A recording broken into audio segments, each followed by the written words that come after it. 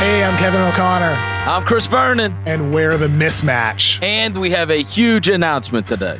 This is about to be our 5th NBA season together, but this year is going to be a little bit different. Way different. First of all, Spotify gave us millions and millions of dollars. Wait, they paid you $1 million, Chris? They are giving us our own podcast feed. If you want to keep on listening to The Mismatch with me and Kevin, follow The Mismatch on Spotify or subscribe wherever you get your podcast. Let's enjoy another amazing season of the NBA together. Thank you, everybody. This episode is brought to you by Cars.com. When you add your car to your garage on Cars.com, you'll unlock access to real-time insights into how much your car is worth. Plus, view its historical and projected value to decide when to sell. So when the time is right, you can secure an instant offer from a local dealership or sell it yourself on Cars.com. Start tracking your car's value with your garage on Cars.com. This episode is brought to you by Jiffy Lube. Cars can be a big investment, so it's important to take care of them. I once got a car that I started out with 25,000 miles on. I got it to over 200,000 miles because I took care of it. You know how you take care of a car? You take care of the maintenance, the oil, the brakes, all that stuff. And if you don't, you can have a car just completely fall apart. When your car needs maintenance, head to Jiffy Lube. They provide automotive excellence at speed. Get your oil change, brakes checked, tons of other multi-care services. It's all done by expertly trained technicians who actually care about taking care of you and your car. Jiffy Lube, car more. To find coupons and start an instant online estimate, visit jiffylube.com. All right, we're doing this slightly differently for the Rick Barry Book of Basketball podcast. I'm going to read what I wrote about him in my book in 2009. He was somebody that I was completely fascinated by when I was doing my 3 years of research for everything. And the stuff I wrote about him in my book was probably, I would say, 10% too harsh. And I if I could do it over again, I would have swung the seesaw a little bit. And concentrated slightly more on how talented he was and a little less on the perfectionist stuff and all the flaws with his personality, which we'll get to in a second. I'm going to read what I wrote in 2009, and then we're going to talk to Malcolm Gladwell about it, and we're going to talk to Tony Kornheiser about it. So that is the plan. This is what I wrote in 2009, The Book of Basketball, Rick Barry.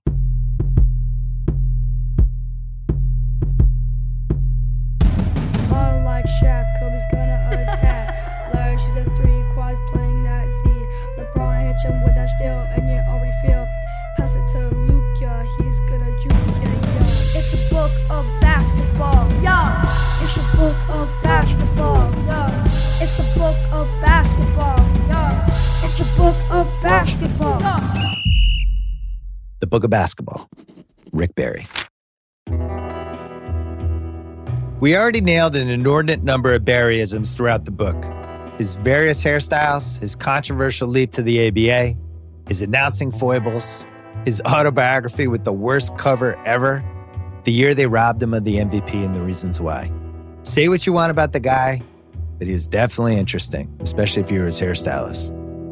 We will remember him as the most notorious asshole in NBA history, a perfectionist who held inferior teammates in disdain, had an almost pathological need to rub everyone the wrong way, and earned a reputation, fair or unfair, for not being able to click with black teammates. Remember when Jeff Beebe flips out during the near plane crash in Almost Famous, berates Russell Hammond, and finally screams, "You act like you're above us, you always have," as their bassist chimes in, "Finally the truth." Yeah, that was Rick Barry. He acted like he was above everyone else. 5 former teammates or coworkers threw him under the bus in the same 1983 SI feature written by Tony Kornheiser. Here's what they said. Robert Parrish, quote, "He had a bad attitude. He was always looking down at you," end quote. Phil Smith, quote, "He was the same on TV. He was so critical of everyone, like he was Mr. Perfect," end quote. Mike Dunleavy, quote, "He lacks diplomacy. If they sent him to the UN, he'd end up starting World War III," end quote. Billy Paltz, quote, "Around the league, they thought of him as the most arrogant guy ever. I couldn't believe it. Half the players disliked Rick, the other half hated him, end quote. And then there was Warriors executive vice president Ken Macker, who said, quote, "You'll never find a bunch of players sitting around talking about the good old days with Rick. His teammates and his opponents generally and thoroughly detested him," end quote. Poor Rick Barry was the Daniel LaRusso of the NBA. There was just something about him that rubbed people the wrong way. The quintessential story, when he threw away Game 7 of the 76 Western Finals because his teammates never defended him in the Ricky Sobers fight. A fight erupted between Rick Barry of the Warriors and Ricky Sobers of the Phoenix Suns. Barry and Sobers will both stay in the game. Barry probably watched the highlights at halftime and confirmed his own suspicions that his teammates sold him out. The second half started. Barry simply stopped shooting. Barry didn't score a point in the third quarter. He looks a little bit tired. During the last few minutes, Coach Al Attles probably threatened him because Barry suddenly became Barry again. Right back down and builds it for the Warriors. Now has scored 16 points. Even with a late surge, the defending champs ended up falling at home to an inferior team. You won't find a more indefensible playoff defeat in a deciding game.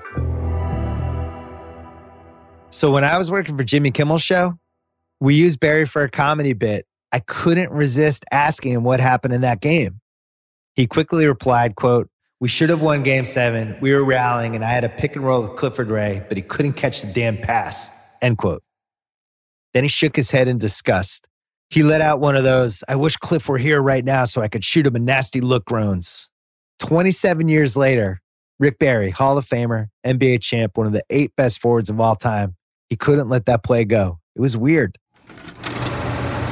Sure enough, I watched the tape a few weeks later. The Warriors were roaring back.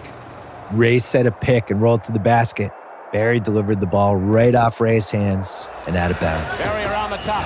He loses the ball. Golden State throws the ball away again. The cameras caught Barry frozen in disbelief. It's the defining Barry moment in the defining Rick Barry was a prick game. Can you hold it for a second, Rick? Rick, how about it? Decided to play for Oakland. Poor Barry was his own worst enemy. He fled from a perfect situation in 1967. Top scorer on a finals team that had a young Hall of Fame center named Nate Thurmond and a quality second scoring option named Jeff Mullins. And he jumped to the ABA's Oakland Oaks. Something that I feel is best for my wife and my family as far as our security is concerned, and this is the reason why I've decided to go over. Why? Because his father-in-law had been named their coach, even though the move meant sitting out an entire season and playing in an inferior league that could have gone belly up at any time. Has there ever been a dumber career move by an NBA superstar that didn't involve the words Birmingham Barons? You can't even say he did it for the money. San Francisco matched Oakland's offer. He still left. How could Barry forget to put it in his contract? If the team moves or my father-in-law gets fired, I can opt out immediately. So he sat out a year. He injured his knee the following season. And then he watched in horror as the Oaks moved to Washington and Virginia. And Barry finally forced a trade by insulting Virginians in an SI feature, saying that he didn't want his son to, quote, come home from school saying, "Hi, y'all, Dad." He landed on the Nets, where he dragged them to the 1972 ABA Finals before returning to Golden State. So the best forward of that generation wasted 5 full years of his prime in a second-rate league because he wanted to play for his father-in-law? What? 2 years later, Barry nearly dumped the Warriors again to become CBS's lead color guy, changing his mind at the last minute. And after the 77 season, he pissed on Warriors fans a third time by signing with the Rockets as a free agent, killing his relationship with Golden State owner Franklin Muley forever. Coach Al Attles also refused to talk about him after. So just like Roger Clemens at the end, Barry retired belonging to nobody. No farewell tour, no retirement ceremony, nothing. All right. So how could we possibly rank him as a top 30 all-time player? Here is Barry looking to go to the basket. Barry was the second best passing forward ever. Rick Barry.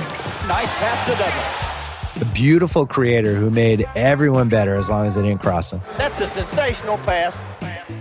He could score with anyone when he was younger, Barry outside. Nice shot. averaging 35.6 points in his second NBA season, trailing only Wilt, Baylor, and Jordan as the highest average ever. Harden passed him since. 34.7 points he averaged in the 1967 playoffs. And he was one of those born before his time shooters who thrived with the three-point line. He drained 40 of 97 threes in 31 ABA playoff games, 41.2%. He wasn't a great defensive player, but he was crafty enough that he led the league in steals once. He's one of the best free throw shooters of all time, if not the best. Probably the greatest end-of-the-game cooler ever. The Golden State Warriors have just won the NBA championship. And he slapped together one of the single best seasons in basketball history in 1975, doing every single thing that needed to be done and pulling off one of the bigger final upsets ever. Rick Barry, the most valuable player in the series. And he actually would have been fun to play basketball with, as long as you didn't disappoint him or make a dumb mistake. So had they formed a dream team for the 76 Olympics, Barry would have become the team's alpha dog. Everything would have revolved around his passing and his creating, and I think that counts for something in the big scheme of things. It's everything. I only wish I was in a position to retire now.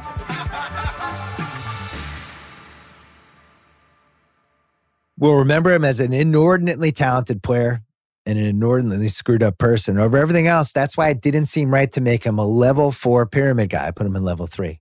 Other than the 75 finals, his defining moment happened 2 years after Watermelon Gate, which we'll get to in a second, when a freelancer named Tony Kornheiser profiled Barry for one of the most memorable features in SI's history. It was called A Voice Crying in the Wilderness. Kornheiser tried to figure out how such a great player could be forgotten so quickly, cleverly arguing that Barry's biggest problem was, quote, face discrimination, end quote, comparing him to the annoying know-it-all actor that Dustin Hoffman played in Tootsie, who rubbed everyone the wrong way. The piece starts like this, quote, Rick Barry has a problem. He would like people to regard him with love and affection as they do Jerry West and John Havlicek. They do not. The way I look alienated a lot of people, Barry says.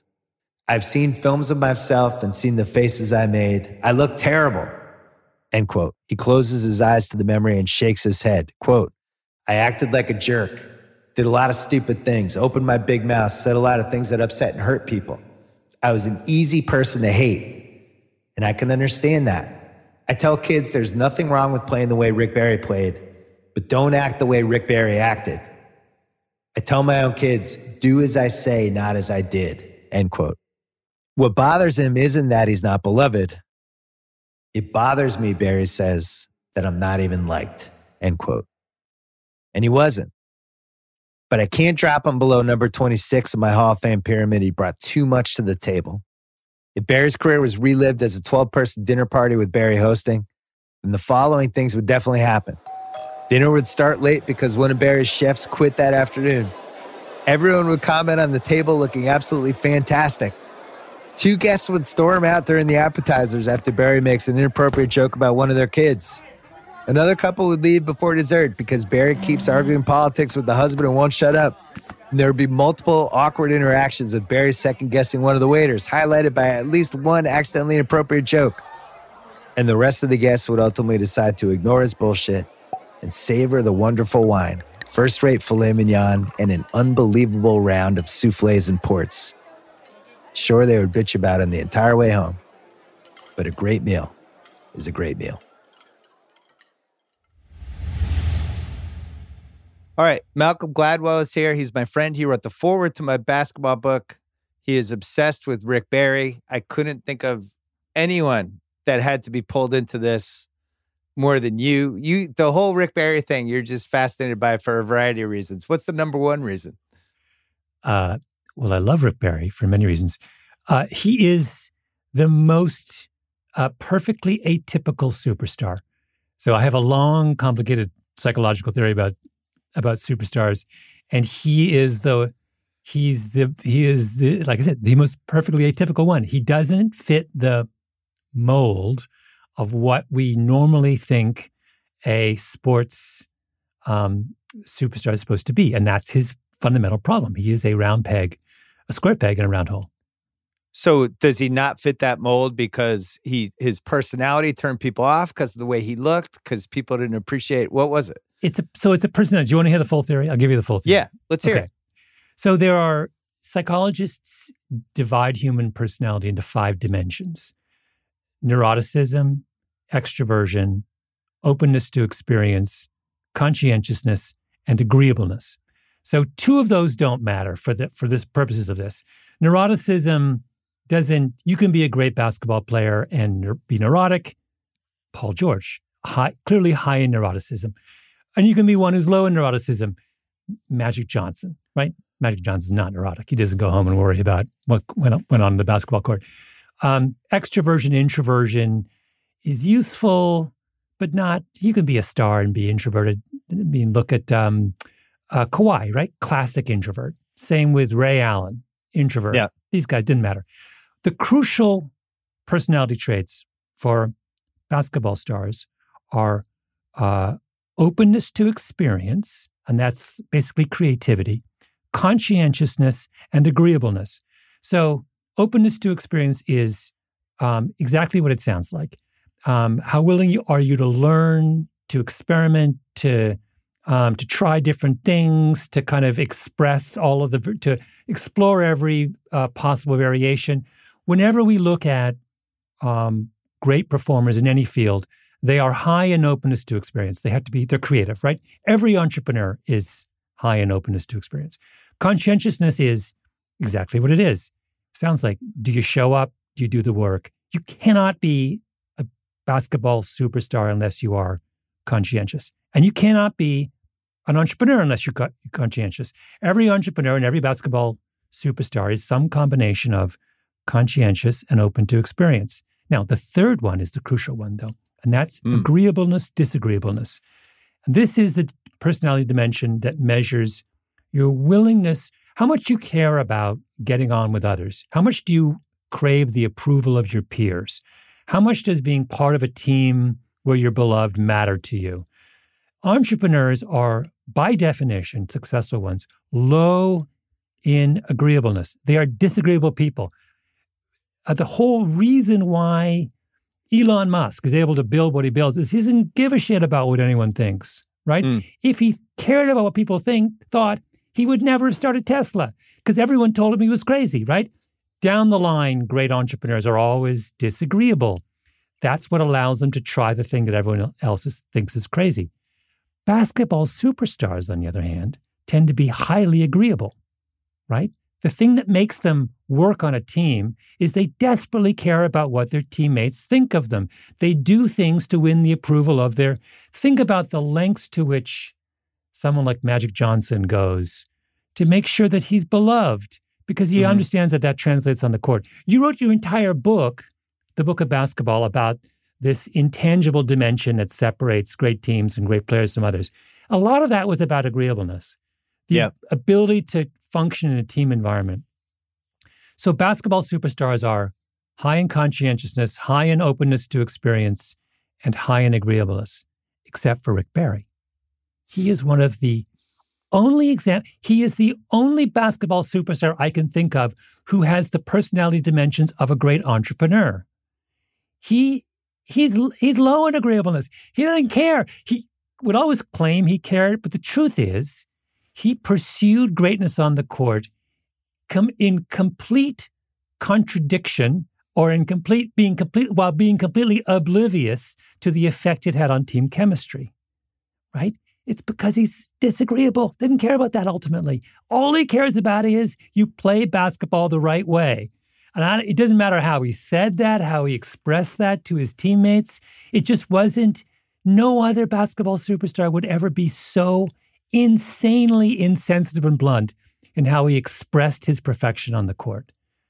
So you're saying he almost would have been better off as a tennis player or a golfer? Absolutely. In fact, no, he would have been much better off as an entrepreneur.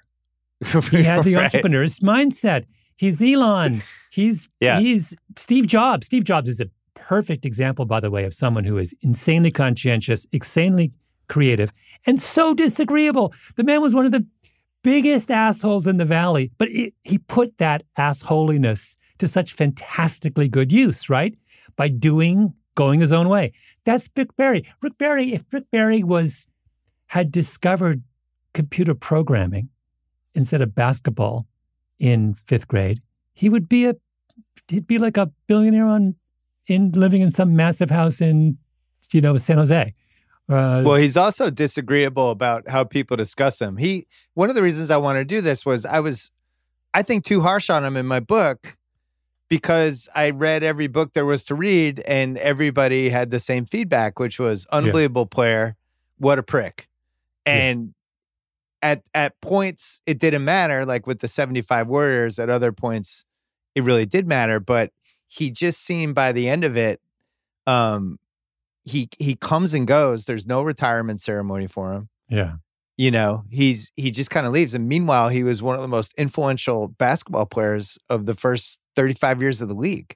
Yeah. And he just comes and goes. And that part of it, and then reading all the little things that happen with him. And you talk about how he was, you know, he would have been an entrepreneur. He actually makes one of the worst business decisions in the history of the league. In the history of the league. Yeah.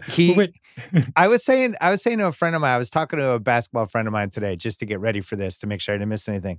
It's the equivalent of Luka Doncic leaving the NBA right now. When Rick Barry goes to the ABA and then can't play because this whole reserve clause thing needs to be challenged. It would be like if Luka Doncic left the NBA right now and went to some fledgling league, and then they said, oh, he can't play, and he just sits out a year and then plays for another 4 years, only the games aren't really televised. There's no real record of it. He's playing in front of barely any fans. His teammates are inferior. And then he shows back up in the NBA for season 8. And he's like, here I am again. I'm Luka Doncic. And people would have been like, what just happened? How did we lose 5 years of this guy? That's what happened to Rick Barry. Yeah, yeah. No, and it's weird because he says his explanation for why he does it, why he chooses to jump, to make this crazy, terrible decision to go to the ABA. It's not like he's even making a lot of money. He's probably making less money playing for the ABA than he would in the NBA. He says, well, you know, I didn't really have anyone. I should have had a lawyer look at the contract. Like, It's this kind of insanely kind of naive. And I think it's about his focus, though. This is not the first time this has happened to a professional athlete.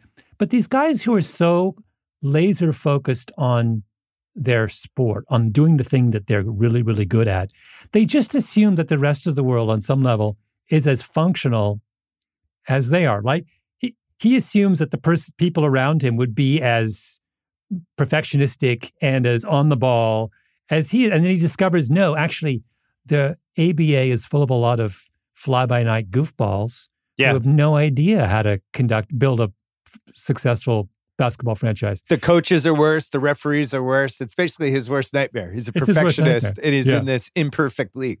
Yeah, yeah. No, it's the other thing that he goes because his father-in-law, Bruce Hale, who was his college coach, is also his coach in the ABA. And if you... Well, he's his father-in-law, too. Yes, his father-in-law. Yeah, that's right. Yeah. His father-in-law. In Rick Barry's autobiography, which I have read, called The Confessions of a Basketball Gypsy. Greatest basketball cover of any book. It's the worst. They spent 2 cents on it. But in this, he does this thing in a book where he invites people in his life to comment on him. And what's hilarious, so he has Bruce Hale, among others, write a little section where he talks about Rick. And I'm going to read it to you. I'm going to read 2 of these to you because they're beautiful. So Rick Hale, the guy who he abandons a surefire career in the NBA to jump to this upstart league because he says he has such a strong bond with his father-in-law, Bruce Hale. And this is Bruce Hale talking about Rick Barry in Rick Barry's own autobiography. Sometimes his teammates have resented him. We had a little bit of this at Miami. But basically the guys like him. And he's a very likable lad if you know him. He has an ego and a showy way about him. But when you get to know him, you like him. It was like Pam's business who she dated. He's talking about his daughter. And I had no objection to her dating Rick. Mother certainly did. Oh, I'm sorry. Mother certainly never did. She loved Rick from the start. That's his father-in-law for whom he sacrificed his entire career, giving the most lukewarm, like, it's like on the one hand, on the other hand, right? Everybody, if your father-in-law wrote that about you, you'd never speak to him again. Yeah, I'd be bummed. Yeah, it'd be like... It's a tough one. Bill. Well, especially when you threw away your career to be with your father-in-law. Yeah. Exactly. But wait, you know what's even better? This one I got to read you. This is his wife. So Bruce Hale's daughter, Pam, first wife. He had come to the house and was in the pool. He had a crew cut, bad teeth. He says now that it was calculated, a way of being with me without letting on he was involved with me. But I don't know if I can believe that. He was awful to me. He was always shoving me in the pool, and I hated him for it. Oh, I could take it, but there's always someone who goes too far, who does it more than the others, beyond endurance. And for me, that was Rick. Let me just recap. This is his wife writing this for public consumption in Rick's own autobiography. Yeah, a book that's supposed to make us like Rick Barrymore. There is always someone who does it more than the others, beyond endurance. And for me, that was Rick. Like, it's crazy. And Rick let that in. He read it. He was like, oh, all right, Pam. Right. Thanks, Pam. Well, if he was an actor or a singer, and he had this kind of personality, we would just be like, difficult. He's a handful, but great actor and great singer. In basketball, it doesn't really work that way because so much relies on your relationships with other people. And this is, by the way, I mentioned Steve Jobs. This is exactly the way people talk about Steve Jobs. Exactly. They say, he tortured me. He was a yeller and a screamer. His ego was out of control. But on the other hand, he was maybe the most brilliant entrepreneur I ever met in my life. Or, it's the same. There's nothing particular to Rick. He's just, like I said, he's in the wrong profession. He's just, that personality does not work in the world that he chose. One other thing you were fascinated by, which you did, I think your third podcast ever. Yes. For Revisionist History, was about Rick Barry and the underhanded free throw and why other people didn't adopt this. What attracted you to that? Because that was one of the Rick Barry legacies. I remember as a kid, every one of them went in. The last 8 years he was in the NBA, when he came back, he shot almost 92%. And he was just automatic, and it was a swish every time. And you would sit there and you go, why doesn't everybody do this? It seems like he solved free throw shooting, and yet nobody does it. So I went to see him. I was so fascinated by this question. I went to see him, and I spent an afternoon with him, and we talked about this and many other things. And it cemented my affection. I do have great affection for Rick Barry.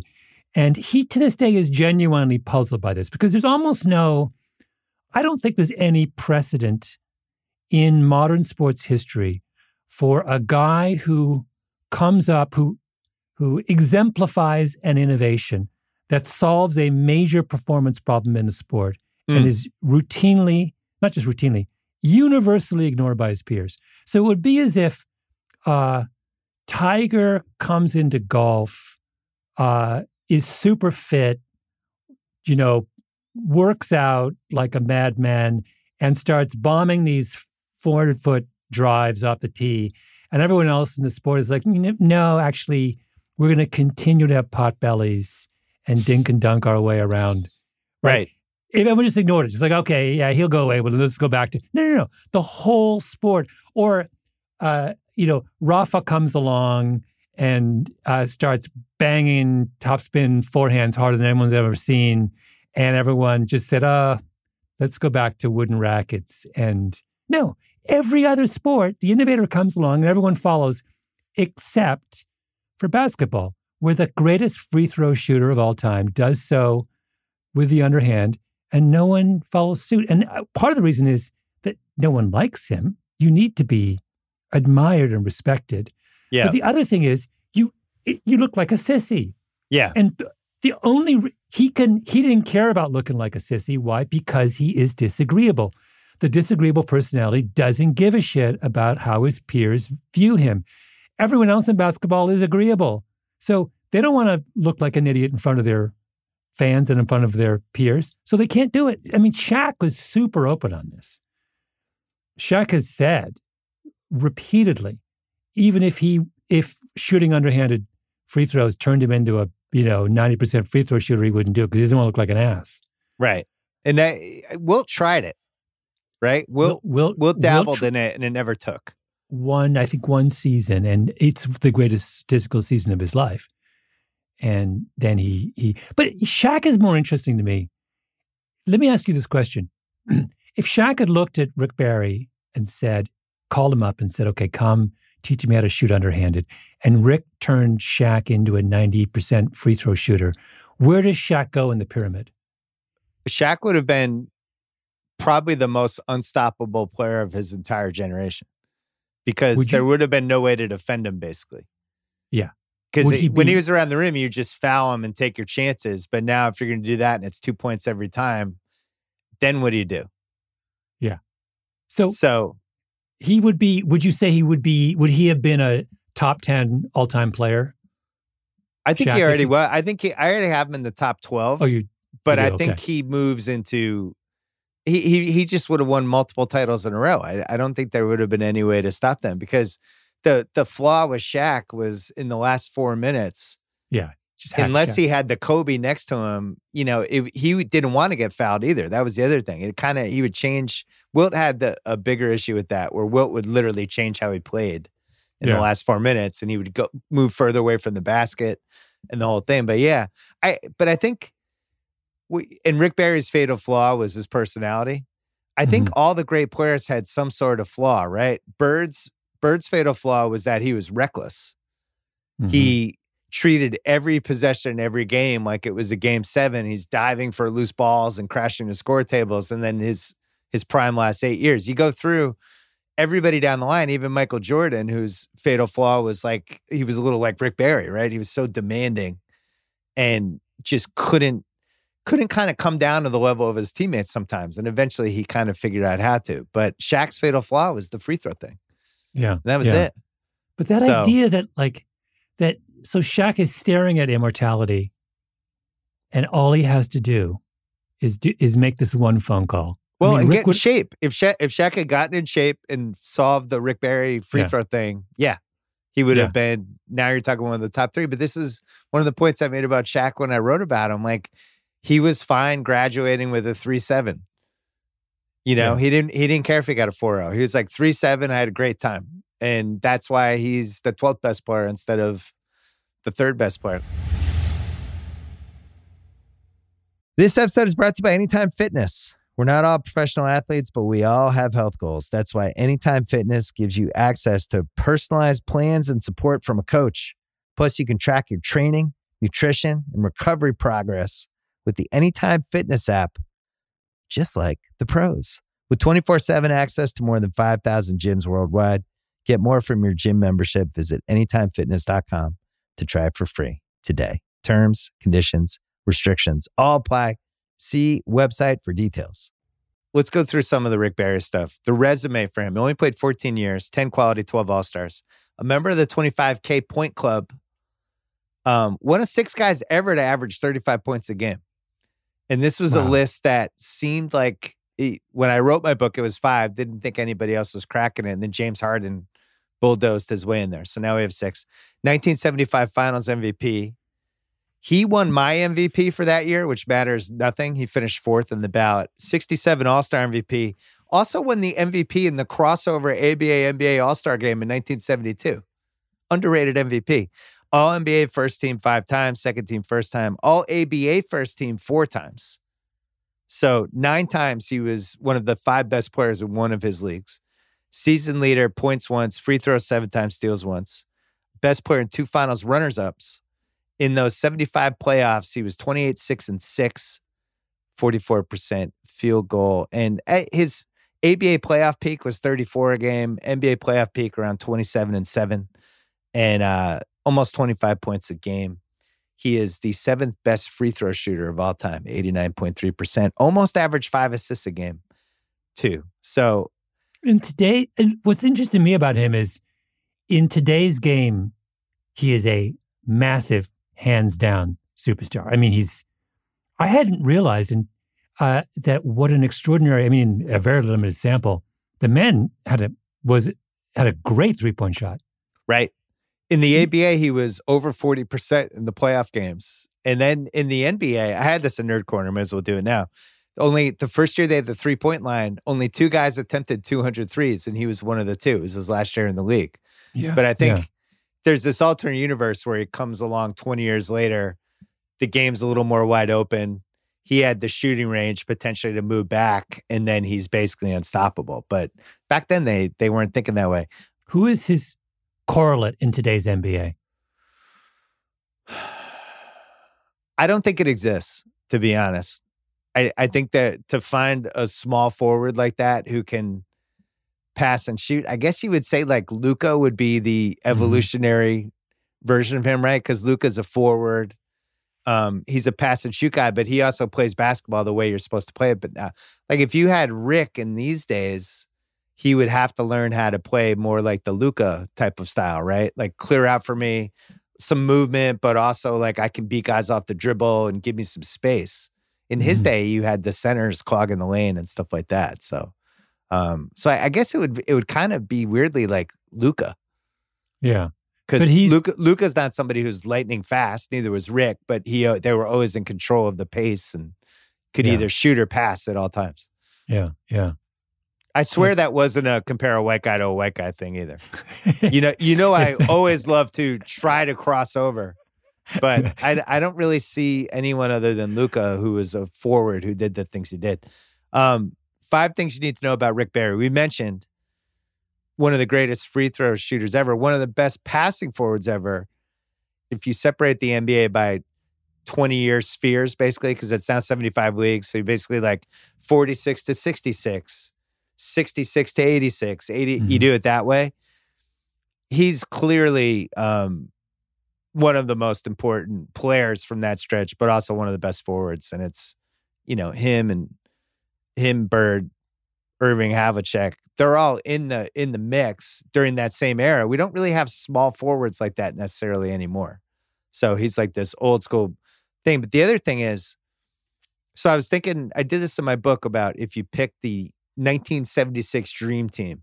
If you basically, before we actually had the Dream Team in 92, if you go backwards, you're just like, oh, who would have been in the Dream Team each 4 years? So the 76 Dream Team would have been Rick Barry, Kareem, Doc, John Havlicek, Tiny Archibald as our starters.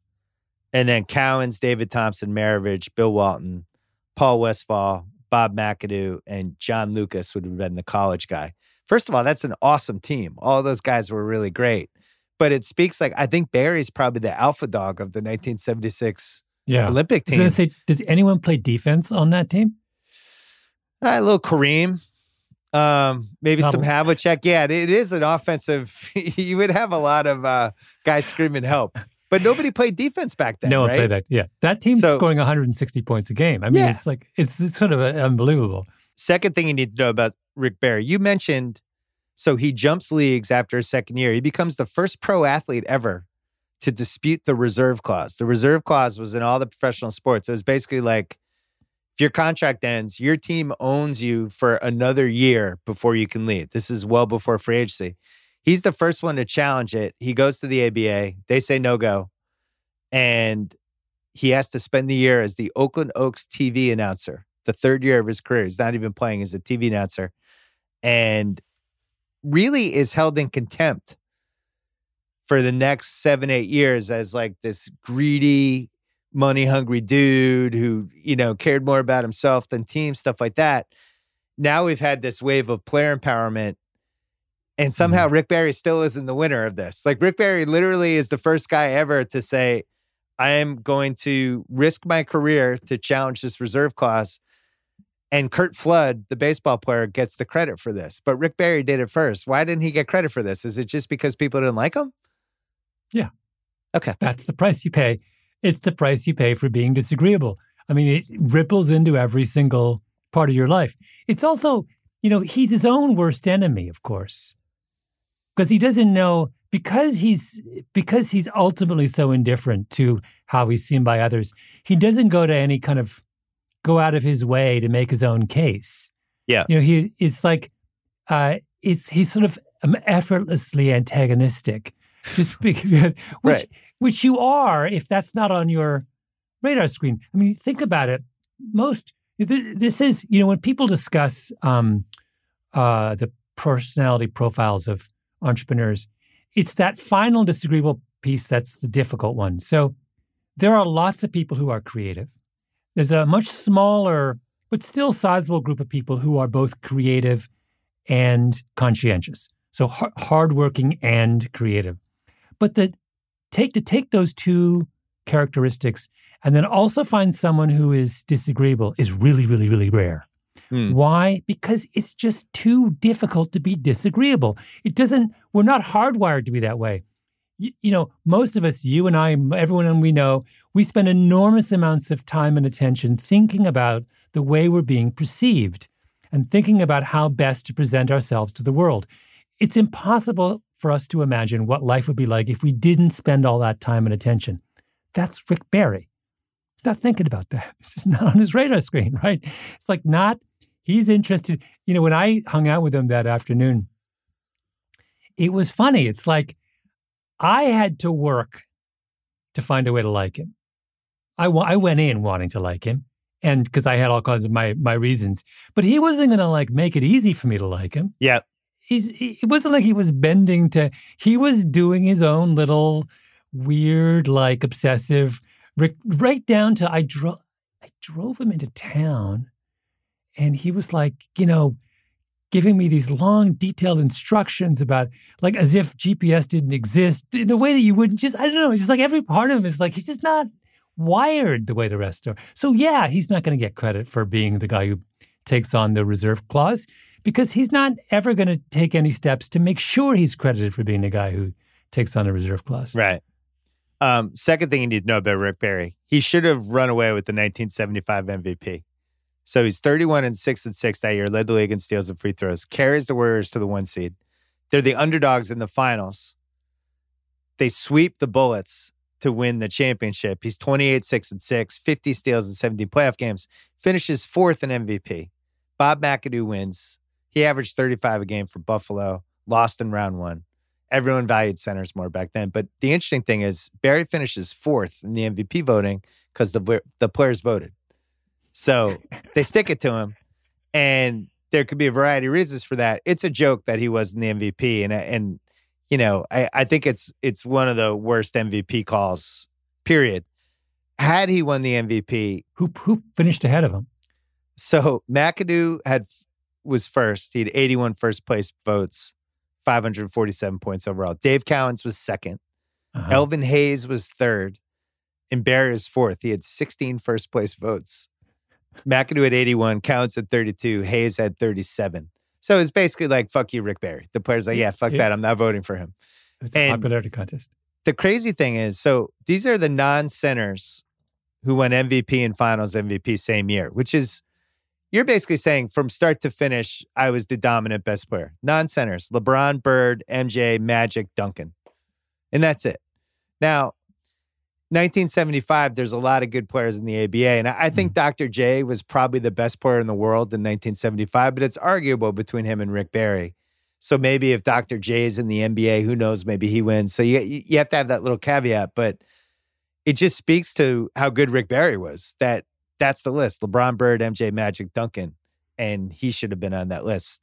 The fourth thing you need to know about Rick Barry, the underhand free throw thing.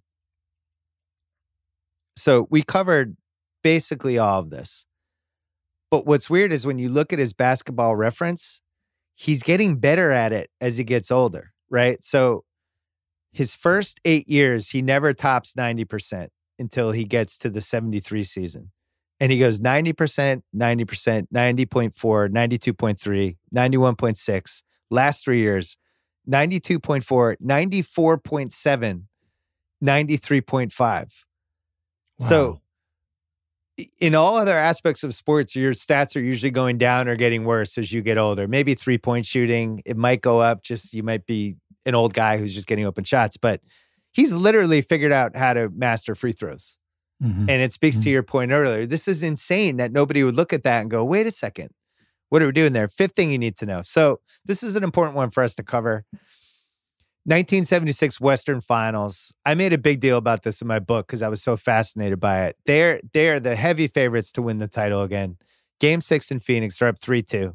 Suns got a go-ahead layup.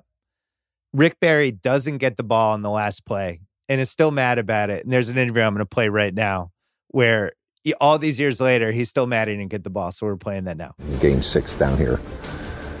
We had the game under control, but now we're down.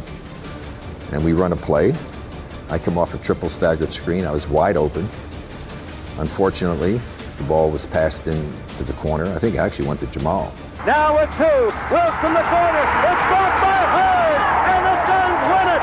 The Suns win it. The Suns win the ball game. The ball should have gone to me. I was wide open. Goes to Game 7.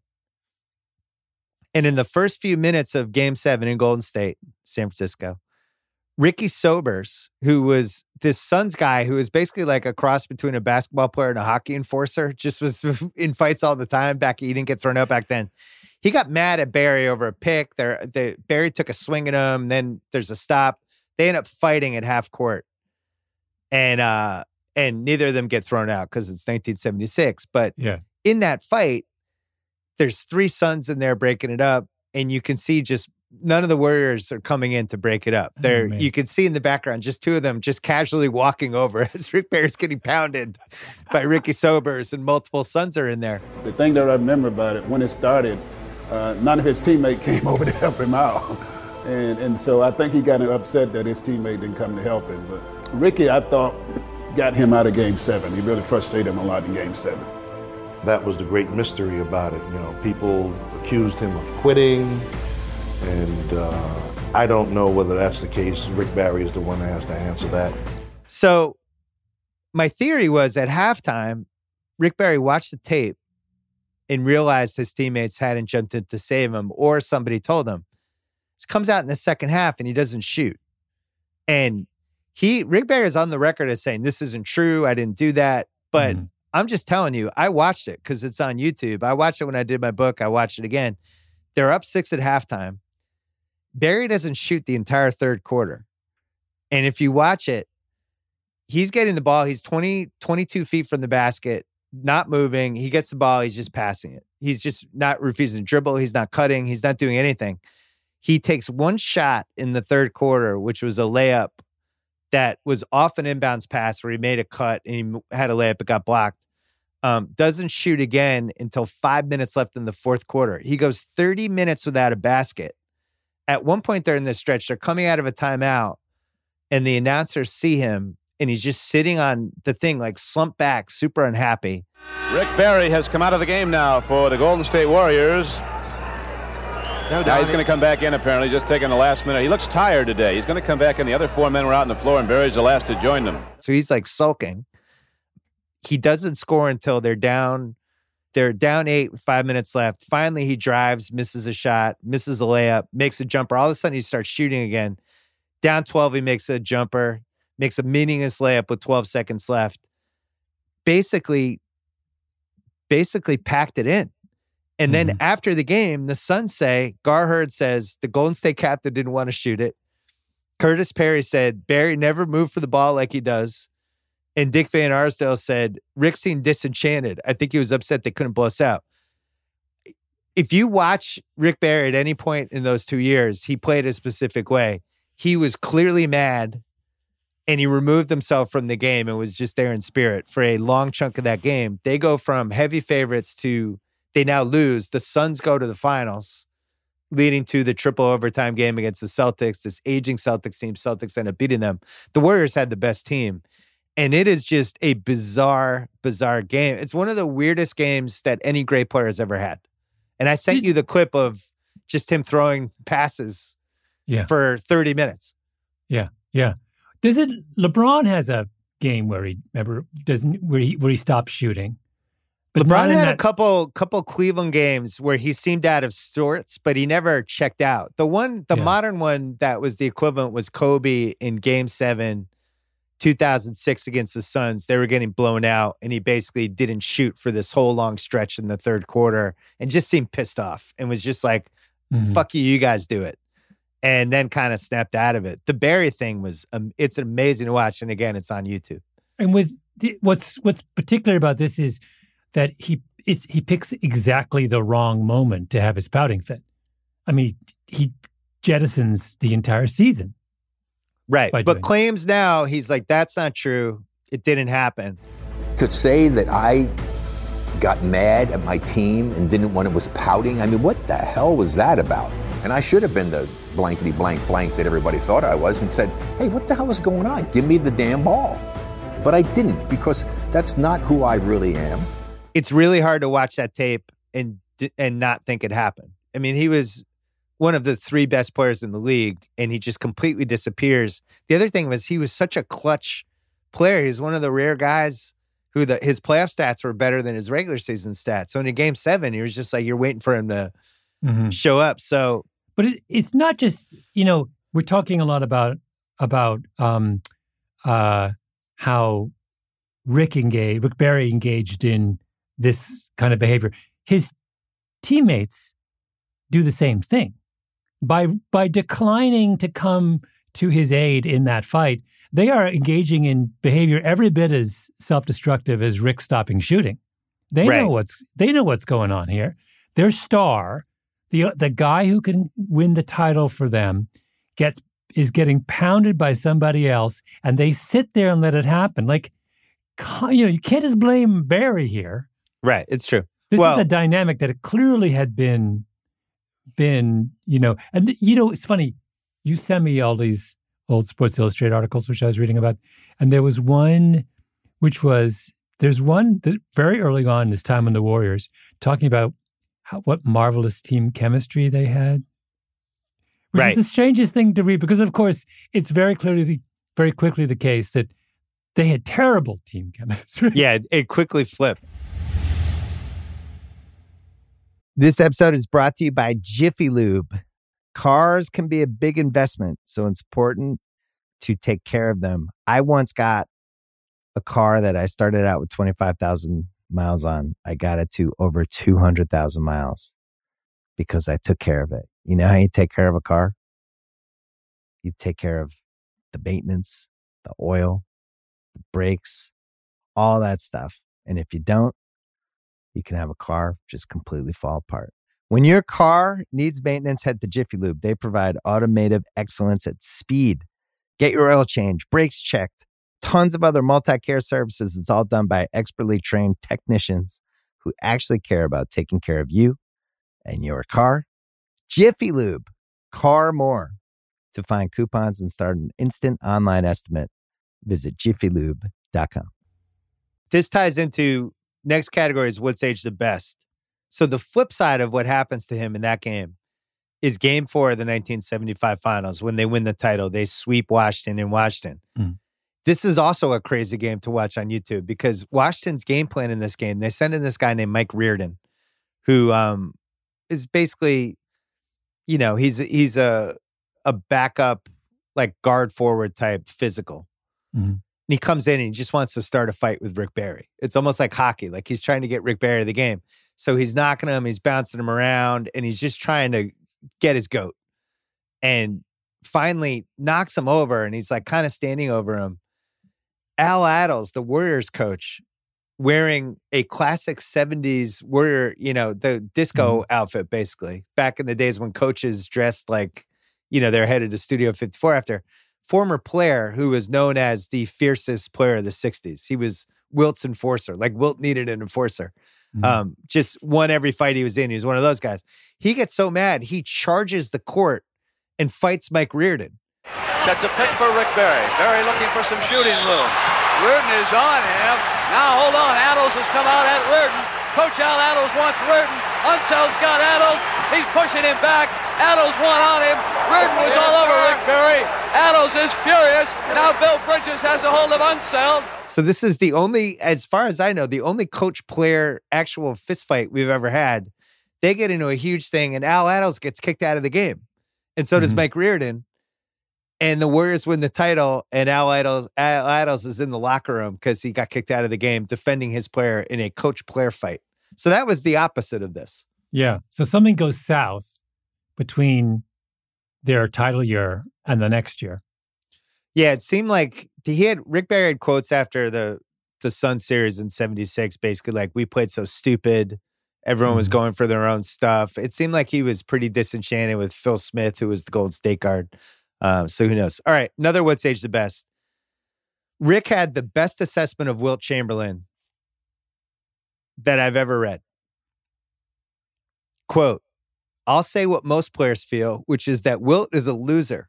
He is terrible in big games. He knows he's going to lose and be blamed for the loss, so he dreads it, and you can see it in his eyes. And anyone who has ever played with him will agree with me, regardless of whether they would admit it publicly. When it comes down to the closing minutes of a tough game, an important game, he doesn't want the ball. He doesn't want any part of the pressure. It is at these times that greatness is determined, and Wilt doesn't have it. There's no way you can compare him to a pro like a Bill Russell or Jerry West.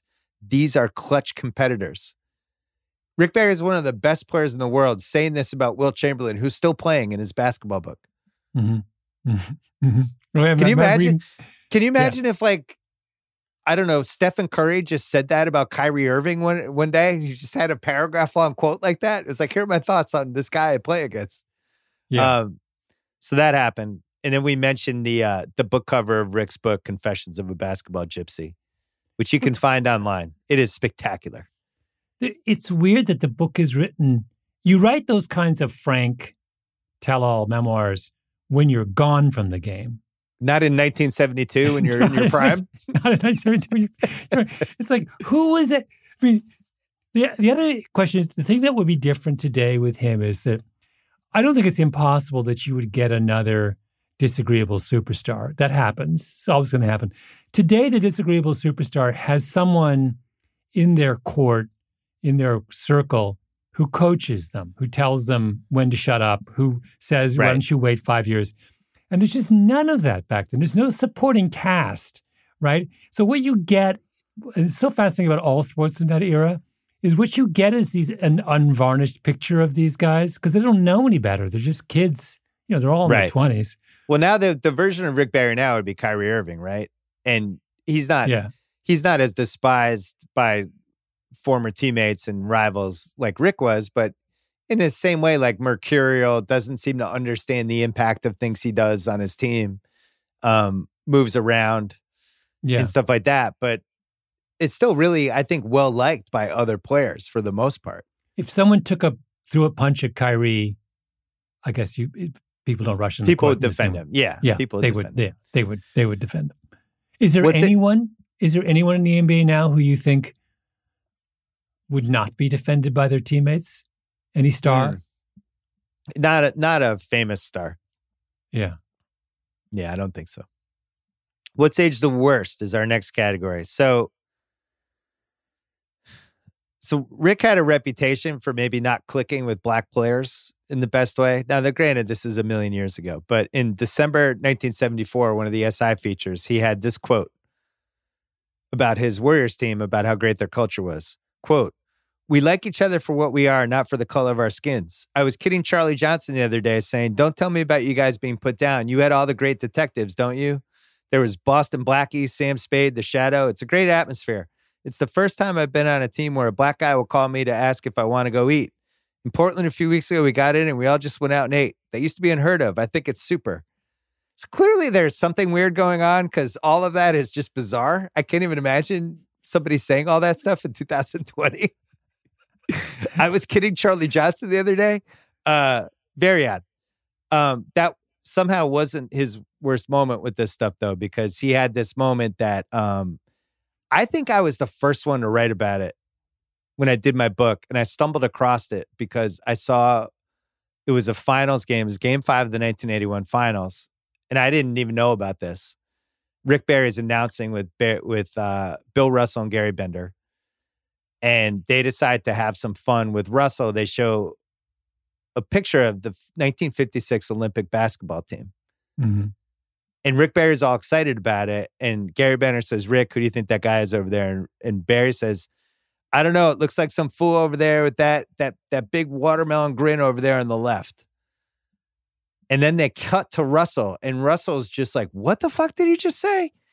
And it just gets super awkward.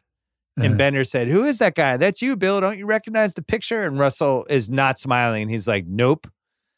And you would think they would cut away from it, but no, it keeps going. And Barry's like, "You sure you don't want these pictures?" And Russell literally turns his body away from Barry. And Bender says, "Rick, you might want to leave this one alone." And Russell finally says, "No, I don't want them." And it was a thing back then. And it was a thing that that basically Rick was not on CBS, I think, the next season because of it. I don't know. Look, I don't know Watermelon Grin. I don't know where that comes from. I'd like to give people the benefit of the doubt. It's such a weird thing to say, but it was truly awful. And I don't think that helped with his post-retirement career. You would agree. What the odd thing about him, and it goes to this thing about his lack of self-awareness. From the very beginning, even when he's at Miami in college, he starts taking all these courses in, radio and TV communications. He has this idea that he wants to be an announcer. And you said, and he takes that year off and is an announcer early on in his career. I cannot think of someone who is less suited for being a successful announcer than Rick Barry, right? Yes, his knowledge of the game is extraordinary. And yes, he will make all kinds of insightful comments. But what you want from someone in that position is some degree of likability. Right? You're going to spend hours with somebody. Think how many hours you spend with Tony Romo. Like, an insane amount of time. And it works because you want to hang out with Tony Romo. Right. You don't want to hang out. But that idea that he somehow, given his own personality, would have perceived that job was ideal for him, as opposed to, any number of other things an intelligent expert could do. Here's how badly he wanted to do it. He almost left the Warriors again in 1974 to be CBS's full-time announcer and was seriously like 1 foot out the door. And then the Warriors were like, all right, fine. And they paid him whatever. I still don't think he was like one of the top 5 players, but he was moonlighting. The announcer choices were so bad. I did something in my book about this where they just tried all these dudes who were a disaster. Oscar Robertson, Elgin Baylor. They just couldn't find anyone that worked. So Rick Barry, if he got knocked out of the playoffs, would then become the announcer. And he's the announcer for the 1976 finals for one of the great games ever, the triple overtime game, because he was moonlighting as the announcer. This is 2 weeks after he gets knocked out. Anyway, him and Russell were reunited in '85. TNT decided to pair them together as play-by-play announcer dudes. So I guess Russell got over it or forgave him or whatever. Next category. This is a new one. This should have been a category sooner, but did he understand the secret? So you mentioned that Rick Barry quote about the team. This was the quote. There are a super group of guys on this team, players who put the team ahead of self. I think basketball is the epitome of team sport anyhow. And we've got players now who complement one another for the sake of the team. Team success is what everyone here is after. I've never seen a guy down on himself after he had a bad performance as long as we won. In the past, he might have been more concerned about his poor shooting, and even if we'd happened to win the game, he wouldn't have been any happier. I would say he did understand the secret, Malcolm. Well, there's two things, though. There's understanding the secret in terms of your play on the court. So he's not a selfish, he's a brilliant passer, right? He's like his understanding of team play is extraordinary. And then there's understanding the secret off the court. That's the difficulty. Right. So maybe he thought he understood that, but never really did. I think he's halfway there. Next category, too early, too late, just right. Did he arrive in time? Was it a little too early or was it too late? I would actually say he was probably just right. Because I think he's too early. I think him in the modern game he's an even bigger superstar today. Can you imagine? I mean, Daryl Morey would construct his entire offense around him. He would be James Harden in Can I flip this around on you, though? Yeah. Rick Barry's personality in the 2010s and 2020, I'm not sure it's flying. Although maybe, you might be right, actually. Let me reconsider this. So if he comes in now and you have to be so much more self-aware and you have your teams around you helping you and monitoring and basically protecting you, maybe that actually would have, I think you're right. I think he was too early. You've changed my opinion. Good call. He would have had a personal coach these days. He would have had a PR person. He would have someone doing his social media for him. If Morey has him in Houston, Morey gives him a minder and then Morey also would go and construct a team around him of people who could put up with him. Right. Which, by the way, he kind of did with Harden. I don't think Harden's a walk in the park either. Right? He's not. No question. He's not on Barry's level as a disagreeable type. But and so what did Morey do? He went out and found guys who had thick skins. It's true. So it's not. I don't think it's an impossible task today. One thing about Barry, next category is Nerd Corner. And I did the thing about how he shot over 200 threes this year. There's one more Nerd Corner thing. So his usage rate never was over 28. Mm-hmm. And that's one thing I love about these guys from this era. Like Bird and Magic, you look at their usage rate, it's like 22 to 25 because they were so unselfish. They knew like everybody else needed to get a taste. So when you talk about could he have been used like James Harden, I'm not sure Rick Barry would have. He wasn't totally that kind of player, right? Harden is like the usage rate's 38, 39%. That's usually what it is for even somebody like Luka, it's 37, 38. It would have been interesting to see if he could have adapted to that piece of it. Yeah. Where it's like, oh shit, I just need the ball all the time. I don't know. They just didn't think that way back then. Next category is, was he a one of one? I would say yes. Yes. Yeah. I would say he was an original prototype. Next category, unintentional comedy wrinkle. So I did this in my book, and I was fascinated by it. He had like either a wig or a weave during the entire 1975-76 season. And even when he gets in the fight with sobers, you can see him like readjusting it the same way as somebody, some Vegas lounge singer has a toupee. It's like whatever. But what's interesting is I was at a Warriors game once and they had the media guide and had team photos of every year. And I'm going through and Rick Barry, it's like, he's got thinning hair in the top and you go, and then there's this one year and he's got this full head of hair. And then it goes back to the next year and it's gone. It's like Tom Brady. It's I saw no comment. Tom's hair, which I hadn't seen in a while. I saw this weekend. We took his helmet off. I was like, holy mackerel. So I'm sorry, something's going on. It's beyond something's going on. Yeah. Well, anyway, so he's the Tom Brady of his era. Next category is defining playoff moment, which was obviously the 1975 playoffs. Yeah. Where they beat a really tough Bulls team in 7, the series before the finals, which had Norm Van Lier, Jerry Sloan, Chet Walker, all these dudes to basically throw a Barry. They prevailed. And then they swept the Bullets. And Bullets, by the way, a good Bullets team. Really good Bullets team. Yeah. Elvin Hayes. Barry had 36 and 38 in games 2 and 3, which were in Golden State. Why were they in Golden State? That's weird. Why were games 2 and 3 being Golden State? That leads us to half-assed internet research. The 1970, you'll love this.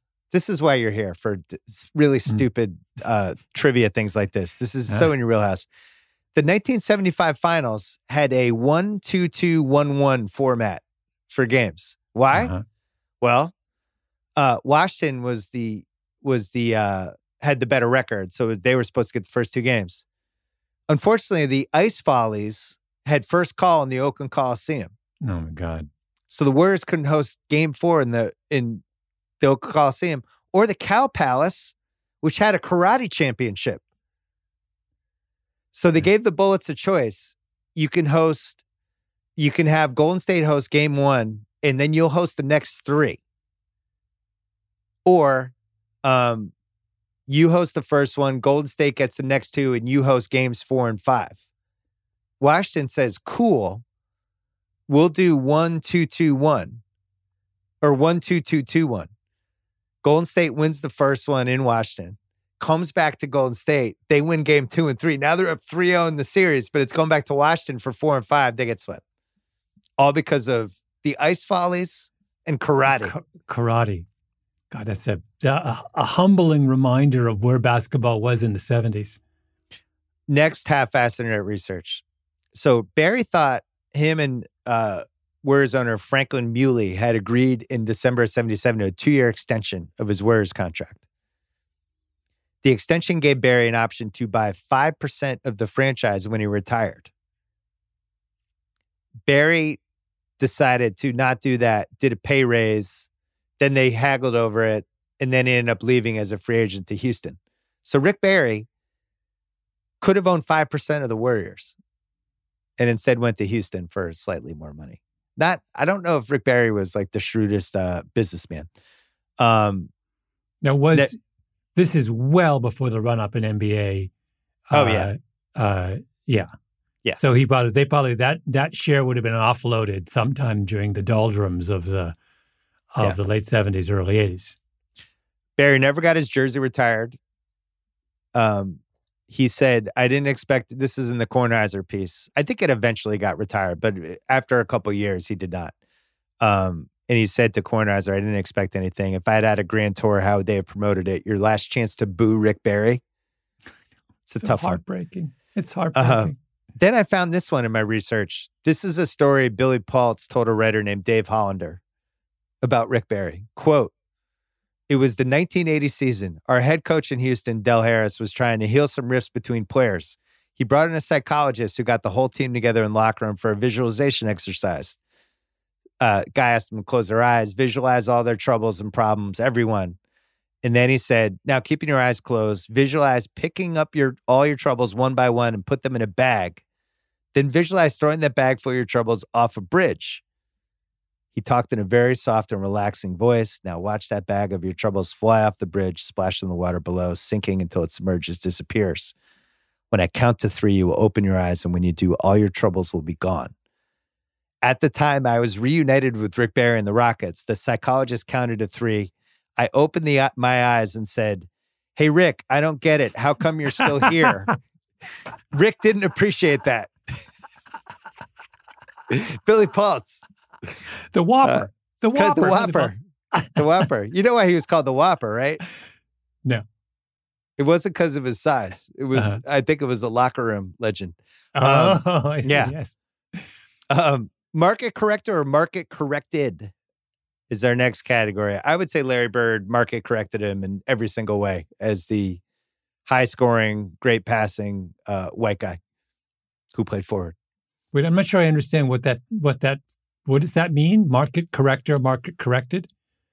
It basically means, so the example I always use is Tom Hanks and Michael Keaton are dead even, and then Tom Hanks just gets every good part and market corrects Michael Keaton. Oh, and if Tom Hanks didn't exist, it would have been way better for Michael Keaton. Yeah, okay. Biggest what if sliding doors moment. What if the Knicks chose Rick Barry over Bill Bradley in 1965? So they take Bill Bradley, had just taken Princeton to the Final Four, but was going to Oxford for a Rhodes Scholarship for 2 years. The Knicks could have just had Rick Barry right away. He was like the scoring machine in college. And they're like, no, fuck it. We'll wait 2 years for Bill Bradley. I don't know how it plays out. Either he would have been, Kornheiser and I are going to talk about this in a second. What would have happened if he ended up on those Knicks teams? But there's a chance he goes down as one of the 15 best players ever, or it goes terrible and all of New York hates him. I feel like it's one extreme or the other, right? Yeah. So the question is, I mean, particularly back then, 70s tabloid media in New York is, ferocious. Yeah. So he's going to get, if he doesn't make friends, big friends with the local press, he's going to get just chewed up. Imagine, he was already sensitive to fans booing him. Imagine if the home team fans turned on him, which, these are Knicks fans. They'll turn on you in a heartbeat. Right. I don't know. That sounds to me like a recipe for disaster. It's quite a what if. He went to Houston when he signed as a free agent, he played 2 more years there and then ended up leaving. And the year he left, they made the finals. So he actually could have been in the finals 1 more year if he had just stuck around. There's also, I think there's some possibility he could have been on the 81 Celtics and they decided they didn't need him or something. But anyway, that's how his career ended. Post-retirement, next category, Barkley'd or Hondo'd, meaning after he retired, did he keep his visibility and stature or did he fade away and nobody ever talked about it again? He's clearly Hondo'd. I think almost to his detriment in a lot of ways. All right, 2 more one more category. Overrated, underrated, properly rated. My verdict on him is severely underrated. Severely. I think you're absolutely right. Yeah. Probably the most severely of anybody we're going to do this season on Book of Basketball. And then the last one, final pyramid ranking. I had him 26 in my book. He's dropped to 31 now. He was one of the last 2 level 3 guys. Him, then John Stockton, then it jumped the level to level 4. And it was really, I think mostly because of that 5-year ABA sojourn and, and some of the personality stuff. So I think he had the talent to be a top 15 guy. No shame in being top 35 and Finals MVP in 75 and a Hall of Famer, all that stuff. Did we hit everything? I think we did, yeah. I was going to say this, just a reminder of how we forget how unprofessional professional sports were in the 70s. Yeah. It's just like you see the same thing when you look at baseball before Marvin Miller and Curt Flood. It doesn't even resemble a sport. It's like this weird thing where you're owned by some white guy who probably hates you. And it's just like, and Rick Barry is making these bizarre choices and no one seems to stand up and, there's no sports agents to speak of who could give you advice, who have been down that road before. It's just a completely unrecognizable universe. Yeah, and there's really not the machine to cover it the way there is now, too. Back then, you just had Sports Illustrated and local newspapers. You had no talk radio. And we forget about the agents. The agents thing it goes to this whole thing about how you would have a support system today. A big part of that is the rise of sports agents, because what sports agents really are doing when they come to prominence in the 80s is they are primarily handholders and advice givers, right? That's what they're there to smooth all those rough edges. When you show up you're a tennis player and you show up in Budapest for some tournament and you can't check into your hotel room, you no longer pitch a fit and get on you call your agent and they fix it. So it's like that system's in place. And if Rick had a modern agent in his corner, his life looks so much different than it did in his time. Yeah, it's a great point. All right, Malcolm Gladwell, good to see you. Thanks for coming on. Thank you, Bill. On May 10th, Kingdom of the Planet of the Apes is coming to IMAX and theaters everywhere. What a wonderful day! This summer, one movie event will reign. It is our time. They've stolen my village. I know where they're taking your clan. Bend for your king. Never. Kingdom of the Planet of the Apes. Only in theaters May 10. Tickets on sale now. Rated PG-13. Some material may be inappropriate for children under 13. All right, my friend Tony Kornheiser is here. Once upon a time, his fingers used to work. He used to type stuff, and he wrote a pretty iconic piece about Rick Barry in 1983. He also covered Rick Barry. Talked about that piece in my intro at the top. As you look back, Tony, on Rick Barry almost 40 years later, what do you remember? Well, first of all, let me tell all the people that you forced me to read this piece that I wrote. I did. It's almost 40 years ago now. And of course, I didn't remember any of it. I really didn't. That's what's so great about me, is that I am not burdened by having any sort of memory. Everything just washes out. And reading it back again, I thought about Rick. I covered Rick Barry when I was working at Newsday. One of my jobs was to cover the Nets when he was on the Nets with Bill Melchione and Trooper Washington and Billy Paultz and John Roche, Brian Taylor, people like that, Ollie Taylor as well. And I watched him play.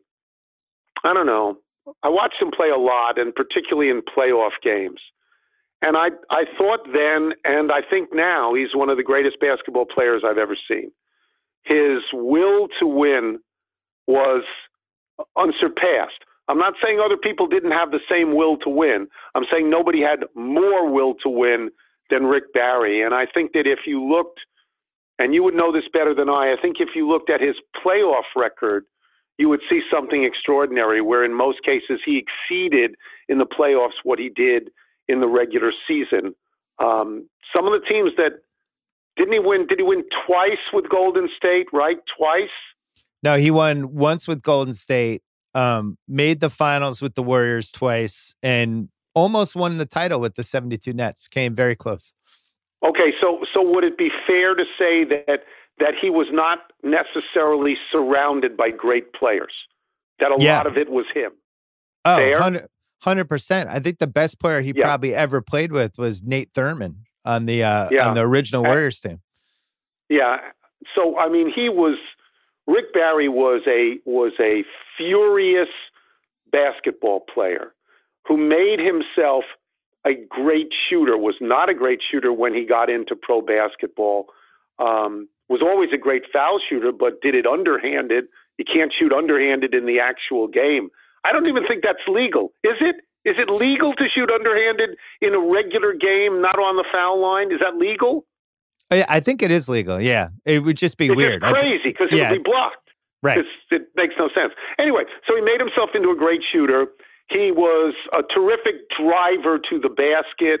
He could finish. He could stop and shoot. He was a very good assist man if he had skilled players around him.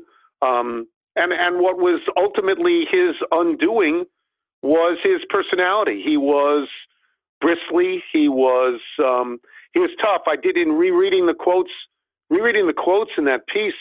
My God, it wasn't like I had to twist anybody's arm to say half the people in the league hate Rick Barry and the other half can't stand him. Right. It was unanimity, right? It was unanimity.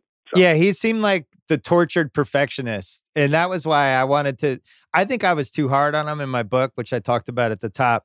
But at the same time, when I was working on my book and I read every book anybody ever wrote about the NBA, right? Like over 200 books.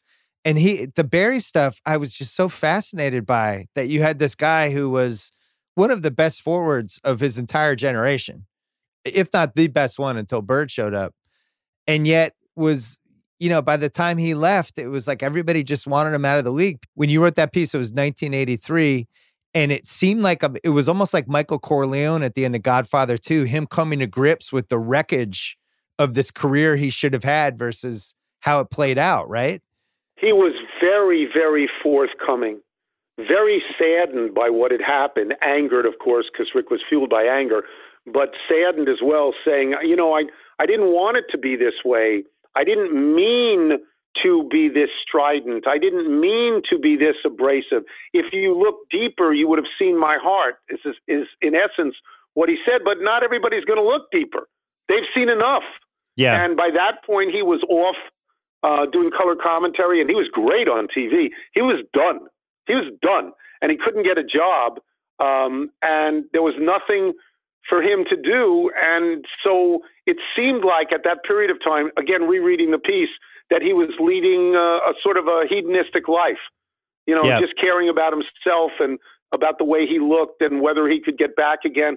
I've seen him a few times since then. He is unfailingly nice to me. I will say this, as a sports writer, there were many occasions when you would meet athletes, for lunch, or, you'd be in a cafeteria circumstance, or you'd be somewhere. And the only two athletes who ever picked up the tab when I was talking to them, the only two, were O.J. Simpson and Rick Barry. The only two. Did anybody ever pick up the tab for you when you were chatting with them? No. Right? Never. They never do. Wow. No. That's quite a list. I wonder what other lists just have O.J. Simpson and Rick Barry on it. I think that might be. It's a pretty, that's it. That's the list. That's all there is in that particular category for, picking up the tab. There were a lot of teammates. Everybody respected Rick's game. They just didn't like Rick. And I don't know that they do now. I don't think so. You did a lot of NBA stuff back then. Were there any other players like that were as great and as polarizing as he was? Was that it? No, I think that's it. I because I had reread it, I thought about that last night, and the only person I can come up with in any sport is Barry Bonds. That's it. Because even some of the players who were polarizing, such as a Pete Rose, was a polarizing figure. He was not disliked in the way that Rick Barry or Barry Bonds was disliked. And Barry Bonds, whether you're ever going to put him in the Hall of Fame or not, he's one of the 5 greatest hitters in the history of baseball, right? You'd have to agree with that. Well, and he's the best defensive outfielder I think I've ever seen in person. And he was polarizing and not well liked at all. But probably not as disliked as Rick Barry. So probably not. Barry's peaking in the mid 70s, basically, after he disappears. He's in the ABA. There's no tape of the games, basically. Then he comes back, and the league is starting to transform a little bit. And the players are getting paid more. the league is really changing color, and a lot of, it's basically a mostly black league by the mid 70s, and it becomes a talking point in the media. And some of the Sports Illustrated pieces are incredible about, is the league too black? This is actual features that they're writing back then. The games that they're the playoff games, stuff like that, they start tape delaying them for 5-6 years. And it's basically like, this league is in crisis. The fans basically don't want to come out to see a mostly black league. Yet here's Rick Barry, who's one of the white stars that they have, and nobody likes him either. Yeah, I mean, I was around the sport a lot then, and I saw only full arenas. I mean, every place I went, the arena was full. Every place I went, people loved basketball and loved the individuality in basketball that you don't see in other sports. You don't see it in hockey because hockey is too fast. You don't see it in football because one person can't influence the game quite like that. And you don't see it in baseball where there are all these unwritten rules and codes of behavior. But I'm looking at a league with Rick Barry and Julius Erving and Kareem Abdul-Jabbar, David Thompson, Nate Archibald. I mean, you're looking at guys who at different sizes are fabulous to watch and more creative in their sports than anybody else is in their sports. So, that I understand that was written about then, and I always shook my head at it. I always said, what are you doing? What are you talking about? Right? What are you talking about? Well, it's funny. As a little kid, I loved basketball the most for all the reasons you just mentioned. And, in Boston, and we had a couple of bad years where it wasn't like sellouts, but when the team was good, it was always a sellout. And I was always stunned that people didn't, especially when they started tape delaying the games and just not showing games. There's entire playoff games that there's no video of. And as a little kid, I remember being really confused by that. Like, wait a second. What do you mean basketball's in trouble? Reading these Sports Illustrated pieces and just being confused. It did seem like, I'm going to talk about later when you're not going to be on the pod at this point, but there's a what if that I have coming up about how Barry almost got drafted by the Knicks, right? They picked Bill Bradley over Rick Barry, and they decide to wait 2 years for Bill Bradley over taking Rick Barry. And if Rick Barry just goes to the Knicks and you have this alternate universe where he's a Knick from 1965 on, and now he's with this team of beautiful passers and the motion basketball, we might be talking about him as like one of the 11 best basketball players ever. I agree with that. That's the team of my youth. That's the team that I know better than any other team in any sport. Well, maybe the 69 Mets, but I really do know the Knicks well. And Bill Bradley was decisively important to that team. I agree with you on Rick and what Rick would have done, but Bill Bradley was so important to that team. Those 5 guys out there at any given point could shoot from anywhere. Bill Bradley was a better shooter by far than Rick Barry coming into the league at that point in time. And when you had Barnett and Reed and DeBusschere and Frazier and Bradley, there's 5 guys who can kill you from anywhere on the court. I don't know that there's ever been a team like that, and they were selfless. And I don't know that if Rick was there, that would have been the same selfless team. I'm not, and I think you have to be aware of how great Bill Bradley was in college.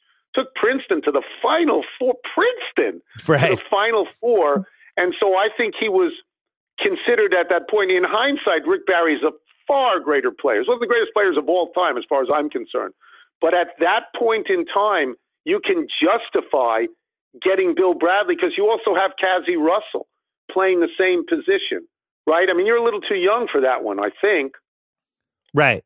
It would have been, I think the ceiling is higher, but I think you're right. The mystique of that team might have changed a little bit. Because Barry, it's hard to be selfless when you have somebody who can put up 40 in any game. Well, you got to feed that person. I mean, it's, I never get angry when Harden and Westbrook score 1 billion points. I don't know that that's a way you can win a championship necessarily. But if this guy's talent is to score, well, they have a 24-second clock, which means you got to shoot. And if you don't score, you're not going to win. So put it in the hands of somebody that can score. Isn't that the most elemental principle of basketball? Yeah, I think it is. So you would have, so Bird comes next. And would you say Bird was a 2.0 version of Barry? Like he's taller, but basically all the same ways Barry could affect the game, Bird's doing it on steroids, basically?